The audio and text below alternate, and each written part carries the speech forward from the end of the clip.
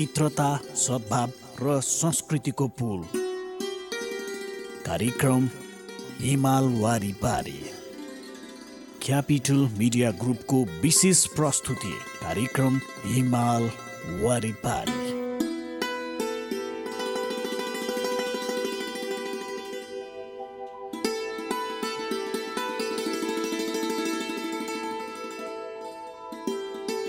नमस्कार। कार्यक्रम हिमाल वारिपारीको नयाँ श्रृङ्खलामा यहाँलाई हार्दिक स्वागत अभिवादन छ। म विमल कुमार थापा। कार्यक्रम हिमाल वारिपारी तपाईले यतिखेर हाम्रो केन्द्रीय स्टुडियो क्यापिटल एफएम 92.4 मेगाहर्जबाट काठमाडौँ र आसपासका जिल्लामा सुनिरहनु भएको छ भने पूर्वाञ्चलमा रेडियो सारङ्गी 101.3 मेगाहर्ज मोरङ अनि पश्चिमाञ्चलमा रेडियो सारङ्गी 93.8 मेगाहर्ज पोखराबाट एकैपटक सुनिरहनु भएको छ। सँगै हाम्रा वेबसाइटहरू www.cfmonair.com र www.radiosarangi.com मार्फत संसारभर तपाईले हामीलाई एकैपटक सुन्न सक्नुहुनेछ।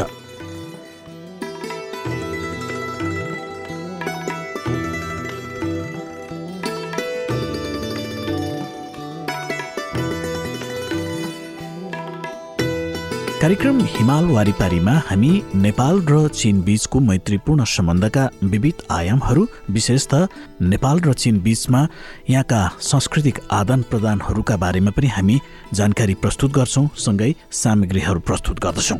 नेपाल र चीन बीचको मैत्रीपूर्ण सम्बन्ध स्थापना भएको 60 वर्ष पुगेको छ र यो सन्दर्भमा नेपाल र चीन बीचमा हामीले के कुराहरूमा चाहिँ विशेषतः आदान प्रदान गर्न सक्दछौं, धार्मिक कुराहरू, सांस्कृतिक कुराहरू, आर्थिक कुराहरू र सामाजिक सवालहरूलाई पनि हामी कार्यक्रममा सामग्रीका रूपमा प्रस्तुत गर्दै आइरहेका छौं। सुरुमा भने हामी समाचार गतिविधि प्रस्तुत गर्दैछौं।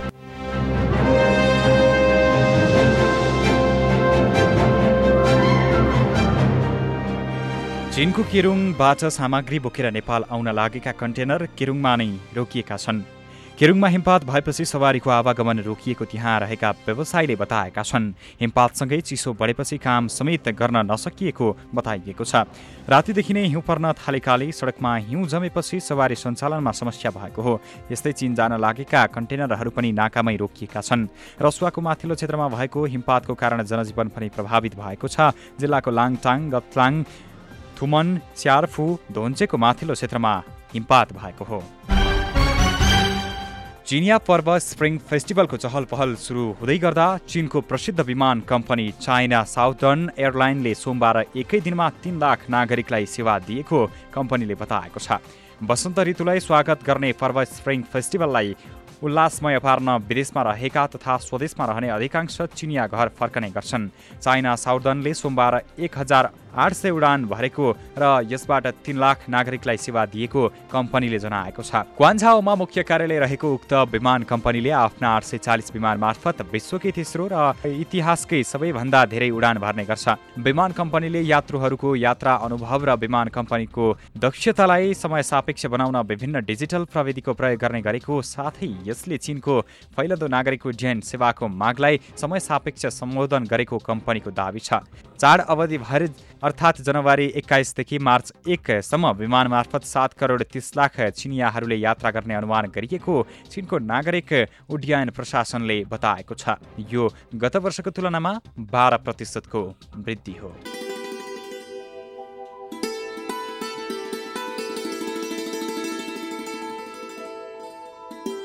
श्रोता, हिमाल वारिपारीको हरेक श्रृङ्खलामा हामीले चीनको विशेषताका बारेमा पनि विशेष सामग्री प्रस्तुत गर्दै आइरहेका छौँ। खास गरी भौगोलिक अवस्थिति, प्राकृतिक अनि सांस्कृतिक र पर्यटकीय सम्भाव्यताका विशेषताका बारेमा हामीले नियमित रूपमा सामग्री प्रस्तुत गरिरहेका छौँ। यसै गरी आजको श्रृङ्खलामा हामी प्रस्तुत गर्दैछौँ चीनका यो विशेषतायुक्त रोचक प्रसङ्गहरूलाई हामी आजको कार्यक्रममा प्रस्तुत गर्दैछौँ। श्रोता, अब हामी तपाईलाई चीनमा रहेका विश्व सम्पदाका बारेमा जानकारी गराउँदैछौँ। लोङमन ढुङ्गे गुफा मध्ये चीनको हनान प्रान्तको लोयाङ शहरदेखि 12.5 किलोमिटर दक्षिणमा पर्दछ। यो गुफा लोङमन भन्ज्याङमा पूर्व पश्चिम फर्केर दुई पहाडका बीचमा अवस्थित भएका कारण चीनको थाङ वंशपछि सो गुफालाई प्रायजसो लोङमन ढुङ्गे गुफा भनिन्छ। यस ठाउँका ढुङ्गा राम्रा भएका कारण प्राचीन कालका मानिसहरूले त्यस ठाउँमा ढुङ्गे गुफा बनाएका थिए। लोङमन ढुङ्गे गुफा कान्सु प्रान्तको तुङवाङ मो काउ गुफा र वल्लो सान्सीको ताथोङ ढुङ्गे गुफालाई चीनको ढुङ्गे कालका 3वटा ठूला भण्डार पनि मानिन्छ। लोङमन गुफाको निर्माण कार्य सन् 471 देखि थालिएको थियो र त्यसलाई पूर्णता दिनका लागि 400 वर्षभन्दा बढी समय लागेको थियो। हालसम्म त्यस गुफाको इतिहास 1500 वर्ष लामो भइसकेको छ। लोङमन ढुङ्गे गुफा दक्षिणदेखि उत्तरसम्म लगभग 1 किलोमिटर लामो छ। हाल त्यहाँ संरक्षित ढुङ्गे गुफाहरूको संख्या 1300 भन्दा बढी छ। साना साना मूर्ति राख्नका लागि गुफामा बनाइएका साना साना प्वालहरूको संख्या 2345 छ। गुफाका भित्तामा कुदिएको लिपि र अन्य ग्रन्थहरू 3600 भन्दा बढी छन्। गुफामा 500 वटा भन्दा बढी बौद्ध स्तूपहरू रहेका छन् भने त्यहाँ 97,000 वटा भन्दा बढी बौद्ध मूर्तिहरू छन्। लोङमन गुफाका सबैभन्दा प्रसिद्ध गुफामा पिनयाङ गुफा, फङसेन गुफा र कुयाङ गुफा रहेका छन्। पिनयाङ गुफाले उत्तरी वै वंशको प्रतिनिधित्व गरेको छ। त्यस गुफाको निर्माणका लागि जम्मा 24 वर्ष लागेको थियो। सो गुफा सबैभन्दा पहिले बनाइएको गुफा पनि हो। गुफामा 11 वटा ठूला बौद्ध मूर्तिहरू छन्। मध्यमा रहेको मुख्य मूर्ति गौतम बुद्धको मूर्ति हो। त्यो मूर्ति उत्तरी वै वंशको मध्यकालमा ढुङ्गामा कुद्ने कलाको उत्कृष्ट नमुना हो। गौतम बुद्धको मूर्ति अगाडि 2 वटा बहादुर ढुङ्गे सिंह अवस्थित छन्। मूर्तिका बायाँ र दायाँ 2 जना चेला र 2 जना वृद्ध उभिएका छन्। ती मूर्तिहरू वास्तविक जस्ता र निकै शानदार देखिन्छन्। गुफामा धर्मशास्त्र सुनिरहेका चेलाका मूर्तिहरू पनि कुदिएका छन्। गुफाको माथिल्लो भागमा कुदिएका अप्सराका चित्रहरू पनि ज्यादै सुन्दर र भव्य देखिन्छन्। फङसेन गुफा लोङमन ढुङ्गे गुफामा रहेको सबैभन्दा ठूलो गुफा हो। सो गुफाले थाङ वंशकालको ढुङ्गे कलाको प्रतिनिधित्व गरेको छ। सो गुफाको लम्बाइ र चौडाइ 30 मिटर छ। सो गुफामा रहेका मूर्तिहरू कलाको एउटा ज्यादै सुन्दर र सुमधुर समूह हो। ती मूर्तिहरू मध्ये लुस नामक मूर्ति अझ कलाको एउटा सुन्दर नमुना हो। लुस ना मूर्ति झन्डै 17 मिटर अग्लो छ। त्यो मूर्ति निकै शानदार, भव्य र गम्भीर देखिन्छ। विशेष गरी मूर्तिका ज्ञानवर्धक आँखामा उत्कृष्ट कलाको समायोजन देख्न पाइन्छ। कुयाङ गुफा लोङमन ढुङ्गे गुफामा सबैभन्दा पहिले बनाइएको गुफा हो। सो गुफामा प्रशस्त विषय समावेश छन् जुन उत्तरी वै वंशकालको प्रतिनिधित्व गर्ने अर्को महत्वपूर्ण गुफा हो।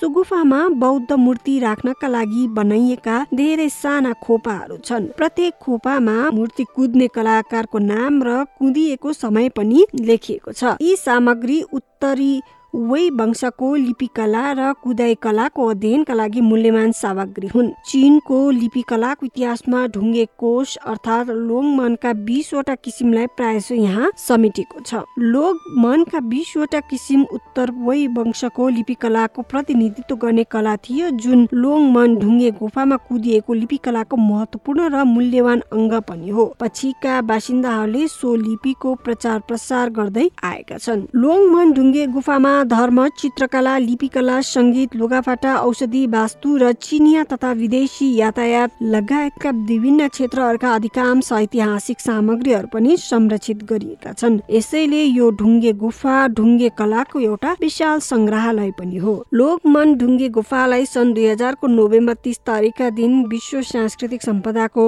सम्बन्धित मापदण्ड अनुसार विश्व सम्पदा सूचीमा समावेश गरिएको छ। विश्व सम्पदा परिषदले लोङमन ढुङ्गे गुफामा रहेका गुफाहरू र मूर्तिहरूबाट चीनको उत्तरी वै वंशको अन्त्यदेखि थाङ वंशसम्मका सबैभन्दा श्रेष्ठ कला प्रतिबिम्बित भएको भनी मूल्याङ्कन गरेको छ। साथै सो परिषदले चीनको बौद्ध धर्मको व्याख्या गरिने यस कला ग्रन्थले चीनको ढुङ्गे कलाको सर्वोच्च स्तरको प्रतिनिधित्व गरेको विचार पनि व्यक्त गरेको छ। अब हामी तपाईलाई अमैसान पहाड र लसान ठुला बुद्धको बारेमा जानकारी दिँदैछौँ। अमैसान पहाडलाई ता क्वाङमिङ पहाड पनि भनिन्छ। यो पहाड पश्चिमी चीनको छस्वान प्रान्तको दक्षिणी भागमा पर्दछ। छस्वान उपत्यका र छिङहाई तिब्बत पठार भूमि जोडिने ठाउँमा अग्ला पहाडहरू छन्। ती पहाडहरू मध्येको सर्वोच्च चुचुराको उचाइ समुद्र सतहदेखि 3049 मिटर छ। अमैसान पहाडका रमणीय प्राकृतिक दृश्य र बौद्ध धर्मको पवित्र स्थल भएका कारण सो पहाड विश्वमा प्रख्यात छ।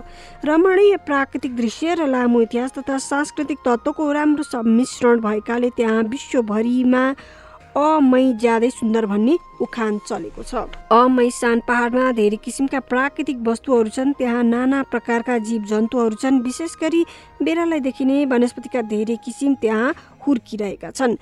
त्यहाँको सम्पूर्ण भूभागको 87% भाग जङ्गलले ढाकेको छ। त्यहाँ 3200 भन्दा बढी किसिमका उच्च स्तरीय वनस्पति पाइन्छन्। यस संख्याले चीनको वनस्पतिको कुल संख्याका 10 खण्डको एक खण्ड स्थान यसले ओगटेको छ। यी वनस्पति मध्ये अमैसान पहाडमा मात्र पाइने वा त्यही मात्र पत्तो लगाएका वनस्पतिको किसिम 100 भन्दा बढी छ। यसबाहेक यो पहाड धेरै किसिमका दुर्लभ वन्यजन्तुहरूको बसोबास रहेको क्षेत्र पनि हो। यी जनावरहरूको किसिम 2300 भन्दा बढी छ। त्यो विश्वका जीवित वस्तु सम्बन्धी अनुसन्धानको महत्त्वपूर्ण ठाउँ पनि हो। अमैसान पहाड चीनको बौद्ध धर्मका 4वटा प्रसिद्ध पहाड मध्येको एक हो। बौद्ध धर्मको प्रचार प्रसार, गुम्बाको स्थापना र विकासका कारण अमैसान पहाड झनै रमणीय बन्दै गएको छ र विश्वमा त्यसको महत्त्व झन बढ्दै गएको छ। धार्मिक सांस्कृतिक विशेष गरी बौद्ध धर्मलाई अमैसान पहाडको ऐतिहासिक संस्कृतिको मुख्य विषय मानिएको छ। पहाडमा रहेका सबै वस्तुहरू, मूर्ति, सङ्गीत र चित्र आदि वस्तुहरूबाट धार्मिक संस्कृतिको गहन विषयलाई स्पष्ट पारिएको छ। अमैसान पहाडमा गुम्बाहरू धेरै छन्। तीमध्ये पाउको गुम्बा र वाननियन गुम्बा लगायतका 8वटा ठुला गुम्बाहरू सबैभन्दा प्रसिद्ध छन्। लसान ठुला बुद्धको मूर्ति अमैसान पहाडको पूर्वी फेदीको छिलवान चुचुरोमा पर्दछ। प्राचीन कालमा त्यसलाई मैत्रेय बुद्ध वा च्याङतिङ बुद्ध भनिन्थ्यो। यो मूर्तिको स्थापना कार्य थाङ वंशकालको पहिलो वर्षदेखि सुरु भएको थियो। त्यसको 90 वर्षपछि मात्र सम्पूर्ण कार्य पुरा भएको थियो। सो मूर्तिको अगाडि ठुलो नदी छ भने पछाडिपट्टि अग्लो पहाड छ। त्यो मूर्ति हाल विश्वमा संरक्षित पहाडमा रहेको सबैभन्दा ठुलो ढुङ्गाको मूर्ति हो। त्यस ठाउँलाई पहाड पनि मूर्ति पनि भन्ने उखानै छ। त्यो मूर्ति निकै शानदार र गम्भीर देखिन्छ। त्यसको उचाइ 71 मिटर छ। सो मूर्तिमा टाउको र जिउको अनुपात ज्यादै मिलेको देखिन्छ। त्यसबाट थाङ वंशको समृद्धि संस्कृतिको विशेषता प्रतिबिम्बित भएको छ। मूर्ति छेउका दुईपट्टिका भित्तामा 90वटा भन्दा बढी साना ढुङ्गे मूर्तिहरू कुदिएका थिए। श्रोता, हिजो हामी तपाईलाई चीनमा रहेका विश्व सम्पदाहरूको बारेमा जानकारी गराउँदै थियौँ। सही क्रमलाई आज पनि हामी निरन्तरता दिँदैछौँ। आज हामी तपाईलाई युनकाङ ढुङ्गे गुफा र चौखौतेको पेइचिङ वन मान्छे नामक ऐतिहासिक थलोको बारेमा जानकारी दिँदैछौँ। युनकाङ ढुङ्गे गुफा उत्तरी चीनको वल्लो सान्ची प्रान्तको थाथोङ सहरदेखि 16 किलोमिटर दक्षिणमा पर्ने उचौ पहाडको फेदीमा पर्दछ। सो गुफाको निर्माण कार्य उत्तरी वै वंशकालदेखि सुरु गरिएको थियो। सन् 520 देखि 525 सम्मको अवधिमा त्यस गुफाभित्र मूर्ति स्थापना गर्ने काम पुरा भइसकेको थियो। पूर्व पश्चिम फैलिएको सो गुफा 1 किलोमिटर लामो छ। सो गुफामा निकै प्रशस्त ऐतिहासिक पुरातात्विक विषयहरू समावेश छन्। त्यहाँ संरक्षित मुख्य गुफाहरूको संख्या हाल 45 छ। त्यसमा मूर्ति राखिने ठुला वा साना गोपाहरूको संख्या 252 छ। त्यहाँ भएका ढुङ्गे मूर्तिहरूको संख्या जम्मा 51,000 भन्दा बढी छ। ती मूर्तिहरूमध्ये सबभन्दा ठुलोको उचाइ 17 मिटर छ भने सबभन्दा सानो मूर्तिको उचाइ केही सेन्टिमिटर मात्र छ। गुफामा रहेका बुद्ध र अप्सराका मूर्ति साँच्चै जस्ता देखिन्छन् र भित्तामा कुदिएका चित्रहरू पनि रोचक देखिन्छन्। त्यस गुफा छिन, हान, स्वे र थाङ वंशका विभिन्न शैली र विशेषताको सम्मिश्रण हो। त्यस गुफा कान्सु प्रान्तको मोकाउ गुफा र हनान प्रान्तको लोङमन ढुङ्गे गुफा सहित चीनका 3वटा ठुला ढुङ्गे गुफा समूहभित्र पर्दछ। यो गुफा विश्व प्रख्यात पाषाण कलाका भण्डारहरू मध्येको एक पनि हो। युनकाङ ढुङ्गे गुफामा राखिएका मूर्तिहरू शानदार छन्। ती मूर्तिहरूबाट 5औं शताब्दीमा चीनको पाषाण कलाको सर्वोच्च स्तर प्रतिबिम्बित भएको छ। ती गुफाहरूको निर्माण समयका आधारमा तिनलाई अघिल्लो, मध्य र पछिल्लो गरी 3 अवधिमा विभाजित गरिएको छ। विभिन्न अवधिको पाषाण कलाको भिन्न भिन्नै विशेषता छ। अघिल्लो अवधिका मूर्तिहरूमा चीनको पश्चिमी क्षेत्रको गहन शैली देखिन्छ भने मध्य अवधिका कलामा सुन्दरता थपिएको छ र पहिलेको शैलीमा धेरै सुधार गरिएको छ। त्यसमा उत्तर वै वंशकालको जटिल, परिवर्तित र सुमधुर कला शैली प्रतिबिम्बित भएको छ। पछिल्लो अवधिका मूर्तिहरू साना भए तापनि दुब्ला र सुन्दर देखिन्छन्। यो उत्तरी चीनको पाषाण कलाको नमुना हो। यसबाहेक ढुङ्गे गुफामा कुदिएका नाचगानसँग सम्बन्धित चित्रहरूले पनि त्यस बेला बौद्ध धर्मको प्रचार प्रसार र उत्तरी वै वंशकालको सामाजिक जीवनको चित्रण गरेका छन्। युनकाङ ढुङ्गे गुफामा भारत र मध्य एसियाको बौद्ध धर्मसँग सम्बन्धित कला चिनिया बौद्ध कलातिर विकसित हुने ऐतिहासिक प्रक्रिया दर्शाइएको छ। त्यस प्रक्रियामा बौद्ध धर्मले चिनिया विशेषता हासिल गर्न लागेको अवस्थालाई देखाउन खोजिएको छ। यसअघि कुनै पनि गुफामा यति धेरै प्रकारका बुद्ध मूर्तिहरू देख्न पाइँदैन थियो। युनकाङ ढुङ्गे गुफाको शैली चीनको बौद्ध धर्म कलाको विकासको मोडबिन्दु बनिसकेको थियो। मोकाउ गुफा र लोङमन ढुङ्गे गुफामा भएका उत्तर वै वंशकालका मूर्तिहरूको शैली पनि युनकाङ ढुङ्गे गुफाको जस्तै छ। युनकाङ ढुङ्गे गुफाकालमा चिनिया विशेषताको उत्पत्तिको सुरुवात हो। मध्य अवधिमा ढुङ्गे गुफामा उत्पन्न भएको चिनिया ढाँचाको दरबार वस्तु शैली र यस आधारमा विकसित भएको बुद्धका मूर्ति राख्ने चिनिया शैलीका खोपाहरू बनाउने तरिकालाई पछिका ढुङ्गे गुम्बाहरूको निर्माणमा विस्तृत रूपमा प्रयोग गरिएको थियो। युनकाङ ढुङ्गे गुफाको पछिल्लो अवधिमा ढुङ्गे गुफाभित्र सजाइएका वस्तुहरूबाट चिनिया ढाँचाको वास्तुशैली अझै स्पष्ट भएको छ।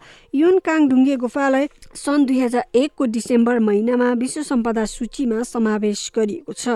विश्व सम्पदा परिषदले चीनको वल्लो सान्सी प्रान्तको ताथोङ सहरको युनकाङ ढुङ्गे गुफालाई 5औं शताब्दीदेखि 6औं शताब्दीसम्मको अवधिमा चीनको बौद्ध धर्मको उत्कृष्ट पाषाण कलाको प्रतिनिधिका रूपमा मूल्याङ्कन गरेको छ। विशेष गरी ती मध्येका थान याउ उखु भन्ने गुफा चीनको बौद्ध धर्म कलाको उत्कृष्ट ग्रन्थ नै हो। चौखौ 3 को पेचिङ बनमान्छे नामक ऐतिहासिक थलो पेचिङ सहरको दक्षिण पश्चिमी भागको फाङसाङ क्षेत्रको चौखौ 3 गाउँको लोङको पहाडमा अवस्थित छ। यो पहाडी क्षेत्र र टार भूमिको संगम स्थल पनि हो। यो ठाउँको दक्षिण पूर्वमा वापै ठुलो टार भूमि छ भने उत्तर पश्चिममा पहाडी क्षेत्र छ। त्यस वरिपरिको पहाड क्षेत्रमा लामो समयदेखि पानीको बहावले गर्दा धेरै ठुला वा साना गुफा बनेका छन्। पहाडमा पूर्वदेखि पश्चिमतिर फैलिएको 140 मिटर लामो एउटा प्राकृतिक गुफा छ। त्यसलाई बनमान्छे गुफा भनिन्छ। सन् 1929 मा पहिलो पटक यस गुफामा प्राचीन मानवको अवशेष पत्तो लगाइएपछि यस गुफालाई चौखौ 3 को प्रथम स्थल भनिएको हो। चौखौ 3 को पेचिङ बनमान्छे नामक ऐतिहासिक थलो उत्तरी चीनको प्राचीन महत्त्वपूर्ण ऐतिहासिक थलो हो। त्यसमध्ये चौखौ 3 को प्रथम स्थल अर्थात् पेचिङ बनमान्छे नामको ऐतिहासिक थलो सबैभन्दा प्रसिद्ध छ। यो स्थल सन् 1921 मा स्विडेनका विद्वानले सर्वप्रथम पत्ता लगाउनु भएको हो। त्यसपछि धेरै विद्वानले यस स्थलको अध्ययन गरेका थिए। सन् 1927 मा क्यानाडाका विद्वानले चौखौ 3 को ऐतिहासिक थलोको औपचारिक रूपमा उत्खनन गर्नुभएको थियो। उहाँले त्यहाँ पत्ता लगाएका बनमान्छेका 3वटा दाँतलाई चीनका बनमान्छे मध्ये पेचिङको समूह भन्ठान्नु भएको छ। सन् 1929 मा चीनका पुरातत्वविदहरूले त्यसको उत्खनन गर्ने क्रममा पेचिङ बनमान्छेको पहिलो खप्पर पत्ता लगाउनु भएको थियो। यस कुराले विश्वमा ठुलो प्रतिक्रिया सृजना गरेको थियो। चौखौ 3 को पेचिङ बनमान्छे नामक ऐतिहासिक स्थलमा 80 वर्षभन्दा बढी समयदेखि अनुसन्धान कार्य भइरहेको छ। चौखौ 3 को पेचिङ बनमान्छे नामक ऐतिहासिक स्थलमा पत्तो लगाइएका बनमान्छेका जीवावशेष, ढुङ्गे वस्तु र जनावरका अवशेषहरू निकै प्रशस्त छन्। यो संख्याको तुलना अरू ऐतिहासिक स्थलहरूमा प्राप्त वस्तुहरूसँग गर्न सकिँदैन। चौखौ तेनको प्रथम स्थलमा आगोको प्रयोग गरिएको अवशेष पत्तो लगाइएको कुराले मानव जातिद्वारा आगोको प्रयोगको इतिहासलाई लाखौं वर्ष पुरानो बनाएको छ। त्यस ऐतिहासिक स्थलमा 5वटा खरानीका थुप्रा र धेरै अन्य अवशेष रहेका छन्। सबभन्दा ठूलो थुप्राको मोटाइ 6 मिटर छ। यो ऐतिहासिक स्थलबाट प्राप्त तत्त्वले के कुरा पनि स्पष्ट पारेको छ भने पेचिङ वन मान्छेले आगोको प्रयोग गर्न सकेको मात्र नभई उसले आगोको बिउ जोगाइराख्न पनि सकेको थियो।